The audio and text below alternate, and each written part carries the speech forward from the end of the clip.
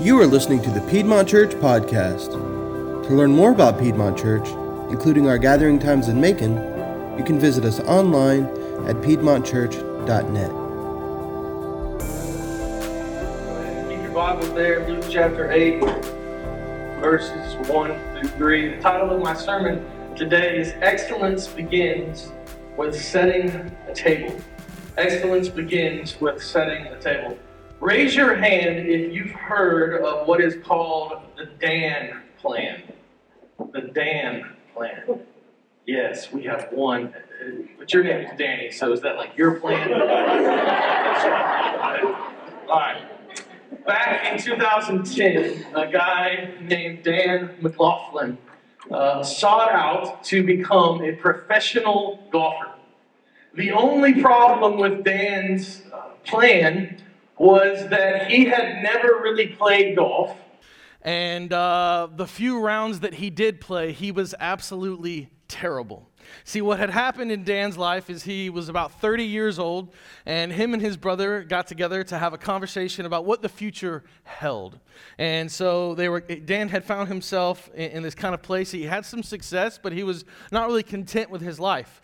Now, simultaneously, what is going on in the culture at this time is there have been several books that have been released discussing about how someone can become a master of something, or how someone can be excellent at certain things. One of these books was a book called Outlier, written by a guy named Malcolm Gladwell. And basically what it unpacked was that if someone spent 10,000 hours on a craft or some sort of skill, after they spent 10,000 hours, this person would become a master of whatever they did. Now, I want you to really think about that for a second, because if you spent 10,000 hours on something, what does that look like? Well, let's just say you spent 40 hours a week for 52 weeks a year doing something, trying to be good at a skill. It would take you just under 5 years, according to Malcolm's plan, to become a master or to become excellent at something. So Dan sought after being a professional golfer using Malcolm's kind of thought process. He went out and sought coaches. He went out and quit his job and began to practice every single day for hours to become this professional golfer. And he then entitled it the Dan Plan.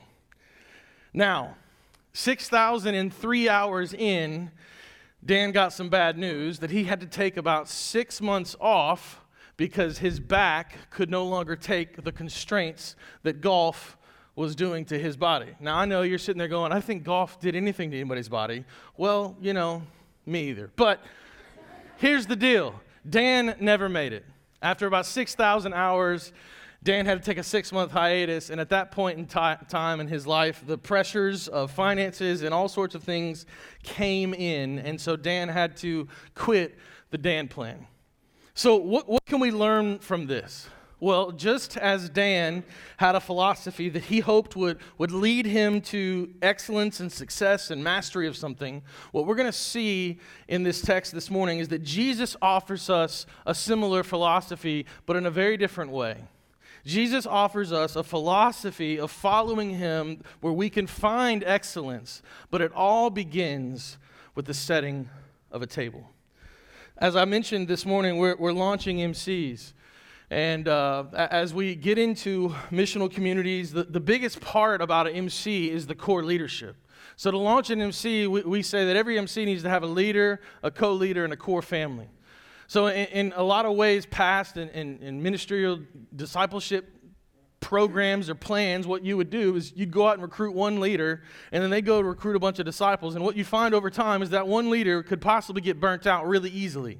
Why? Because the weight of their leadership, the weight of the discipleship program or platform, all depended on them. And what you see throughout Scripture is not this 1-on-12 plan outside of Jesus.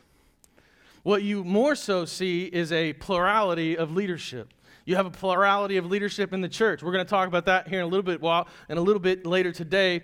We are overseeing the nomination and fulfillment of an elder today, and so that's part of plurality of leadership. A plurality of elders is who oversees the health of this church. And so as I prepped for today, I was a little bit torn on where we were going textually. Now, if you don't know what we preach and how we preach, let me give you a little insight. We preach expositionally. So what that means is I like to preach through books of the Bible. So some churches do it topically. We've done topically as well. Most of the time in the summer times, we go topically. But we like to preach through books of the Bible. And here's why. I don't get to avoid anything in the book of the Bible, right? I don't get to choose the things that I like and the things that I don't like or the things that are hard. I have to hit it all. And so we walk through the whole Bible because we believe that all of it is the inspired Word of God. And so we want it to change us. We want it to mold us and shape us. We want to be like that tree planted by a river, and we want to be washed over. So we've been planning this year for a long time. I've got all of our dates and scriptures mapped out of where we're going for the rest of the year. So back in January, we began through this Gospel of Luke.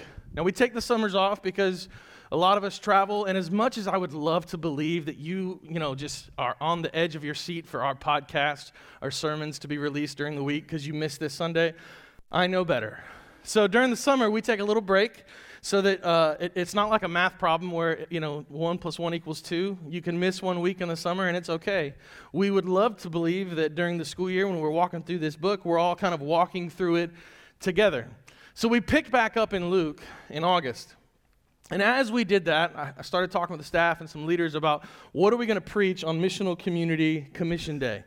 And I had even told some friends, I don't really know because I think the text that I'm going to line up with isn't really going to work with this thing. And so I sat down to begin studying, and the Lord, in His providence and in His sovereignty, really made it very clear. And it's a beautiful picture, and we're going to see that as we open up this first verse. Luke chapter 8, beginning in verse 1, says, "Soon afterward, He went on through cities and villages, proclaiming and bringing the good news of the kingdom of God." Now that's kind of 1A, so let's stop there. So as I was mentioning, I didn't know where I was going. I looked at this text. I'm like, this text talks about a lot of different things. Certainly talks about some philosophies of leadership. It really kind of outlays what discipleship and how Jesus would travel, and we're going to hit some of that as well. But there's something in those first two words that I had missed in most of my studies leading up to that time. Soon afterward. Why would Luke, inspired by the Holy Spirit, say that? Here's why. The first 7 chapters of the Gospel of Luke, Jesus does his ministry primarily in his home region of Galilee.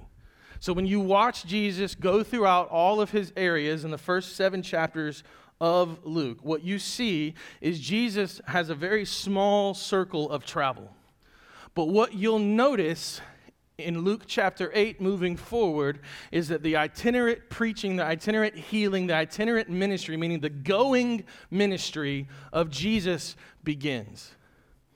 And I don't want you to miss this. On Missional Community Commission Day, we have been led to a text, and there's been a lot of, I took a couple weeks ago, I was only supposed to preach one text. I ended up preaching it for 2 different weeks.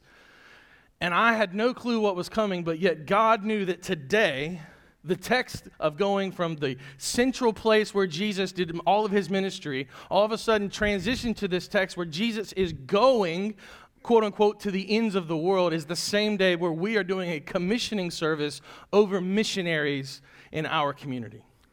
And I don't know if you see the beauty in that, but there is something amazing about what God does in his word and in our lives. Amen? So the first 2 words, soon afterward, what Luke is getting us to see is that soon afterward, all these things that Jesus had done in the local context of his household type ministry, he's now going out and he's doing with others. This is the beginning of his itinerant preaching ministry. And this is really the first point for us, that we need to gain knowledge from what it looks like to become excellent in things and how it begins with service. The first point for us is that going isn't just for some. It is the call for all who are in Christ. Going isn't just for some. It's the call for all who are in Christ. In order for you to achieve excellence, you have to be obedient to go. Jesus, right after he is killed and then he's resurrected, and before he's about to ascend, looks at his disciples in Matthew 28, this famous passage, and he says, "All authority in heaven and on earth has been given to me. And then he looks at his disciples. Go. Another way to say that is, as you go, therefore, make disciples of all nations, baptizing them in the name of the Father and of the Son and of the Holy Spirit, teaching them to observe all that I have commanded you. Behold, I am with you always to the ends of the age. So what we're seeing in that passage as Jesus is looking at his disciples and then modeling for us in this Luke 8 passage is the going. Another way to kind of look at that as you go, or that go verb there in Matthew 28, is going is equal to searching. Going is equal to searching. So what Jesus is not calling you as a Christ follower to do is just go on vacations and never think about him. The as you go phrase is in every aspect of your life. As a Christ follower, who are you searching for? Meaning, who are you looking to disciple? Who are you looking to tell people about this gospel, this good news that has changed your life? I mean, the things that change our life, we like to tell people about. Isn't that true? But then all of a sudden, as Christ followers, we get a little tense when we start talking about telling others the gospel. And I get it, there's a lot of things that are happening both in our hearts and in our confidence and the way we speak and even in our lives. We're like, I don't know if I can tell somebody else about this good news of Jesus because I'm not living it so well. But here is the call. And if you're struggling to articulate the gospel, maybe this can help you. Articulate your story. Like if you're in Christ, that means that you've received the good news of Jesus, meaning that you have recognized your sin and that there is no way to an abundant life in heaven outside of the person and the work of Jesus. And so you responded in the affirmative, yes, I follow you, Jesus. And Lord willing, from that point on, you began to grow in a relationship with him. And because of that growth, we can then share with somebody our story. Are we going to get every single aspect of the gospel right? Let me give you, just lean back in this. You're probably going to mess up, but you're not going to mess up your story. You're probably going to mess up somewhere along the lines. I did. I have. I've been up here preaching and I've said something I thought, not really. But I don't mess up my stories. Well, at least my wife says I do, but that's not for this point. So as we launch missional communities today, one of the things that I want to let our leaders hear and let you hear is that MCs exist to go, to tell others. In week 3 of their rhythm, they live out this thing called Neighborhood to Nations. And it's this idea where we as a family are putting intentional pieces in our life to go. Maybe we're going to serve, to point others to the gospel. Maybe we're going out on the night of the town and we're going to invite some friends from work who don't go to church, who don't know Jesus, and we're just going to befriend them. We're going to give them a place to belong before they ever believe. See, what we've done with the church and so many times in the past is like, hey, you need to believe in order to come be a part of us. And there is an aspect of like church membership that is true. But there's not an aspect that somebody has to come and hang out with us to believe like us. You know what I'm saying? Like, we hang out with people all the time that don't believe like us. You vote this way, they vote that way, right? You're an Auburn fan, they're an Alabama fan, right? You're a Georgia fan, they're a Georgia Tech fan. You like women's volleyball, they like golf, like whatever. We have things that don't necessarily jive together in our lives, but yet somehow these people are friends. But all of a sudden when we go, hey, you're not really enlightened and in Christ, we can't hang out. And over again, you see Jesus hanging out with people that don't believe in him. We need to follow the mission of Jesus to go. In order for us to achieve excellence, in order for us to be the leaders that he's called us to be, we have to be obedient to go. That's what verse 1 kind of points us to.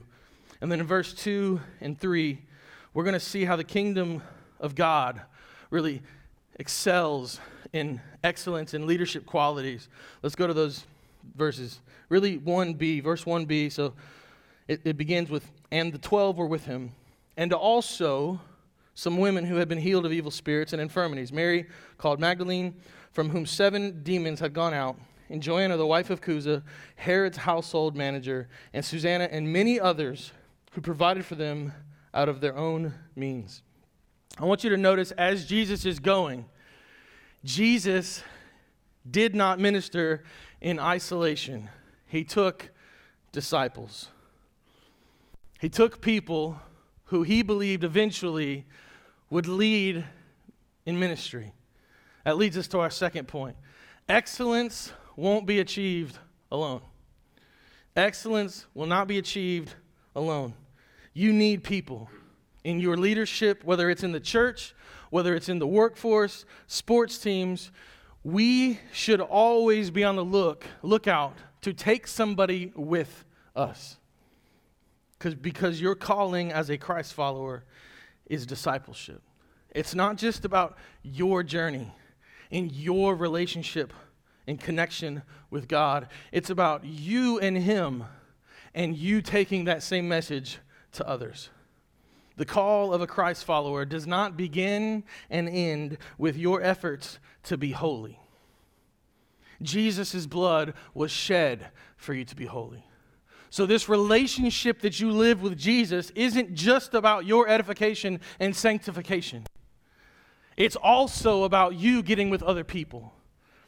That's why when Jesus is asked about the greatest commandments, he says, love God and love what? People. He doesn't just say, love God and then follow everything I say.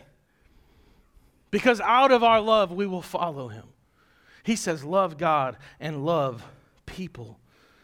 Our calling as Christians is to follow after Jesus. He made disciples, so we make disciples. He led, so we lead. So you might be asking yourself, how does this principle differ from maybe some principles of the world? Well, I think here's a quick one that could be different.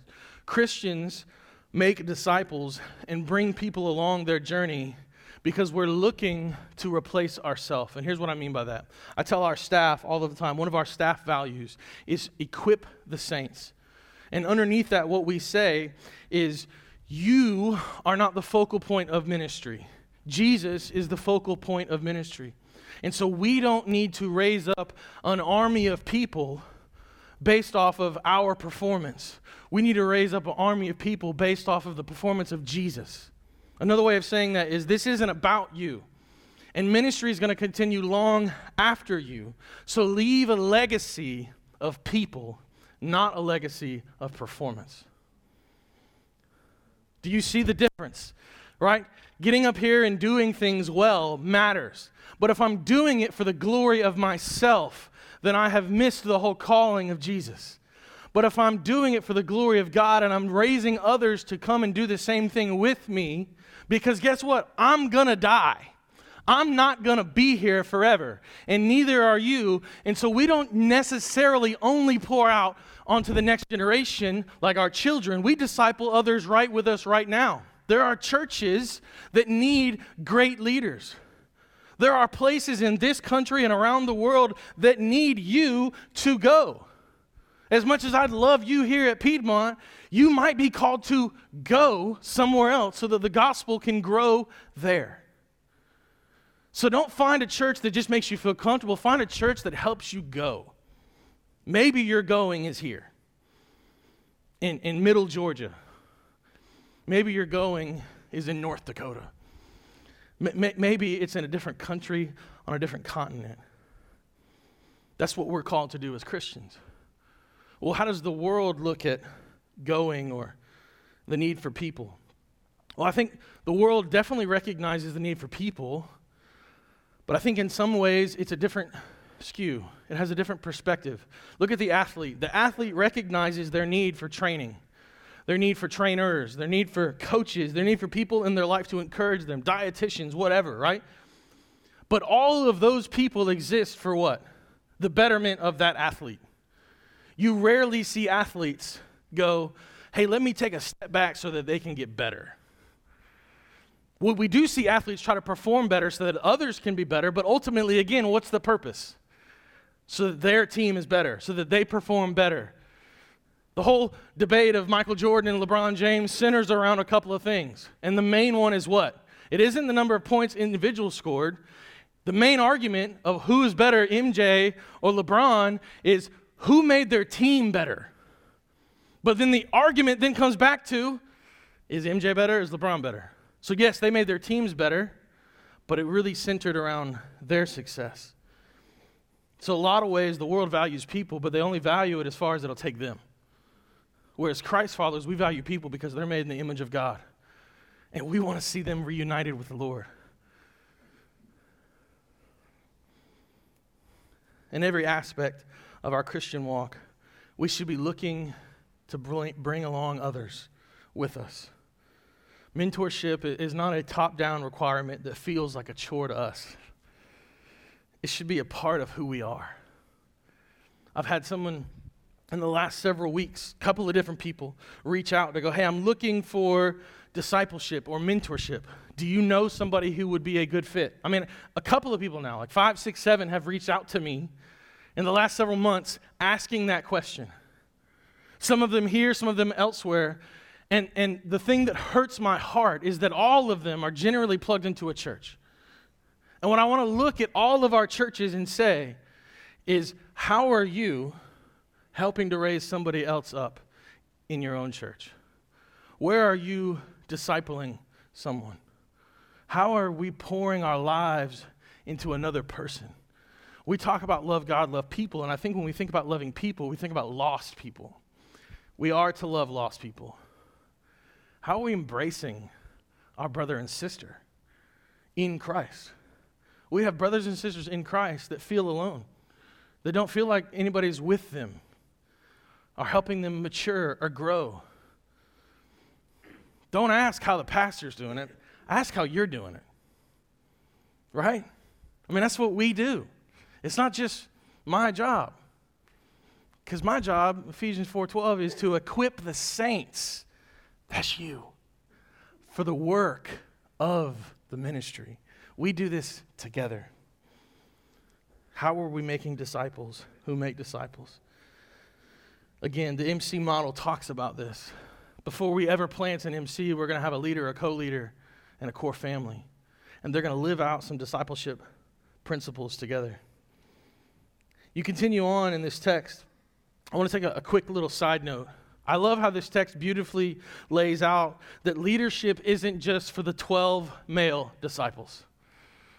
He brings in, intentionally, women. And I think this is a big point for us because Luke, inspired by the Holy Spirit, not only mentions women in general, but he also mentions 3 women specifically by name. One who had demons exorcised from her. Another who had a great position of wealth and power in her community. We don't know much about, I think her name's Susanna, the third one. We don't know much about her, but here's what I need us all to see. There's always been like this conversation about like, where are leadership, where are women in leadership, and how does all this work? God made man and God made woman, and we lead, right? Like we want to talk about, complementary roles and how we lead in the church. That's fine. But the church wouldn't be anywhere without women leadership. Like, you need to hear that, women. You've been given a position to lead. So do it. So lead. And men, if you're the guy at home and your woman's out leading you, get on your feet, bro. Like, lead. Do it. You are called, both of you, to be out front in leadership. You're leading someone, especially if you have kids. If you're married, you're leading somebody at all times. If you're serving in a position at a church, you're leading. And I mean serving, like literally, you're holding a baby, you're leading. You're holding a door, you're leading. At your workplace, you're leading. Where are you pointing people to? Your love for fantasy football? Barbecue? I don't know, Hobby Lobby? Right? I was trying to bring up a woman thing. Sorry. Where are you pointing people to? Side note, let's get back on point. Verse 3. This is clutch. So after Luke tells us kind of who's with them specifically, he makes this statement, and this is where everything hinges upon. He says, "And many others who provided for them out of their means." The word provided here in Greek, which is what the original language is diakonao. Diakonao. And it would literally translate to mean to serve or to wait on. So he specifically mentions that there are the 12 disciples, there's these specific women, and then there's more people. I think some translations will say that there's more women, but there's more people is really what the language is happening there. There's both more men and more women. And what are they all doing? They have come to serve. That's what they've come to do. This is the same word where we get our English word deacon and deaconess from. So here's the picture. Luke shows us these 12 male leader disciples. He shows us these female leaders in the kind of women in the inner circle, these three. And then he shows us even more people who are likely both to be male and female. And all of them have come to serve, which leads us to our third point. Every great leader or path to excellence begins with serving. It begins with setting a table. If you follow the disciples throughout Scripture, what you will see is them consistently serving. If you follow Jesus throughout the gospel accounts, what you will consistently see is serving. You can be willing to go. You can try and bring people along the journey, but if you do not serve as Jesus served, you miss the whole picture. Great worldly leaders do a lot about what we've talked.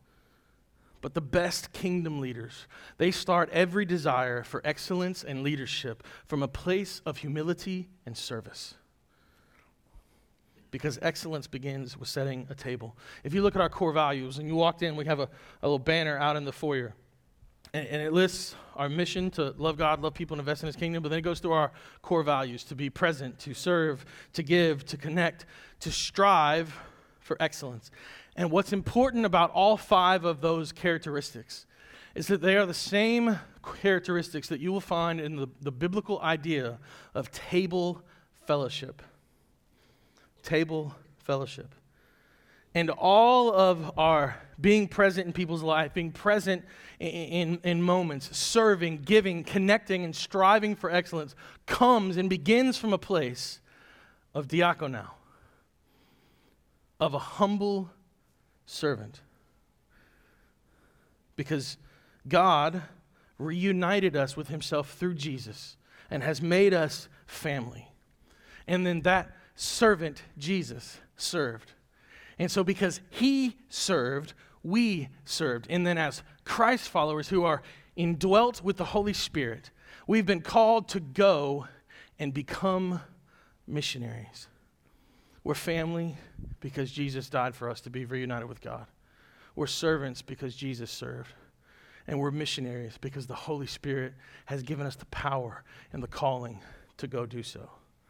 When we set a table, we're looking to bring people in. When we give, we're looking to give people a hand up, not necessarily a hand out. When we serve, we're looking to love others. When we connect with people, we're looking to give them a place to belong. Do you know the difference? So a lot of times people will visit our church, and you know what they'll say? Man, your church is really friendly. And here's what they mean. They came in and somebody was like, hey, thanks for coming today. Really friendly. They got that 5 or 6 times. There's nothing wrong with being friendly. But here's my argument. That's the expectation. Like from everybody. Like if you ever visited a church and they didn't do that, what did you leave saying? They are not friendly. Right? They might be terrible. Here's what it means to connect. When somebody visits the church, and you don't recognize them, you embrace them. You begin to have a conversation with them. You get to know them. Like from the staff down to the littlest person in our congregation, how are we embracing each other and others? Are we inviting them into our lives? Or are we just saying, hey, thanks for coming today? When we set a table to strive for excellence, we're doing so from the beginning point of having a humble heart. We can put in 10,000 hours of practice, and we can certainly improve a skill. But the reality is only servant leadership can lead to real success, and that can only be found at the foot of the cross. We have to surrender our lives to Jesus. And when we've surrendered to his lordship and his kingship, he will guide us and move us to become less so that he can become more. Let me pray. Lord, I ask that today as we commission MCs and commission an elder, I just pray that in all that we do to strive for excellence for your kingdom, it won't be about our performance. It'll be about your performance. When we sing songs about God being the God of revival, it's from a place of our humility and recognizing the power that you have. That we just throw seeds and pour water, but everything grows because you made it grow. Lord, if there's anyone in earshot and they've never repented and believed and trust in you, and this discussion of excellence and loving people and loving you really has been stirring in their soul, and you've begun to stir affections for yourself in them. God, I pray that they would come to a place of realization of their sin and their need for you, and that they'd follow you. That just as that scripture we read earlier today, that they will confess with their mouth that you are Lord. God, move over our church to be a church who wants to become less so that you can become more. Move over me to help me get out of the way and begin to embrace and connect with people. Move over our staff and our elders. That we won't just see people as a method of getting the performance done, but that people are the ministry. Not about cool graphics or great programs. It's about you. Humble us. Help us to seek you in all things. It's in your Son's name I pray. Amen.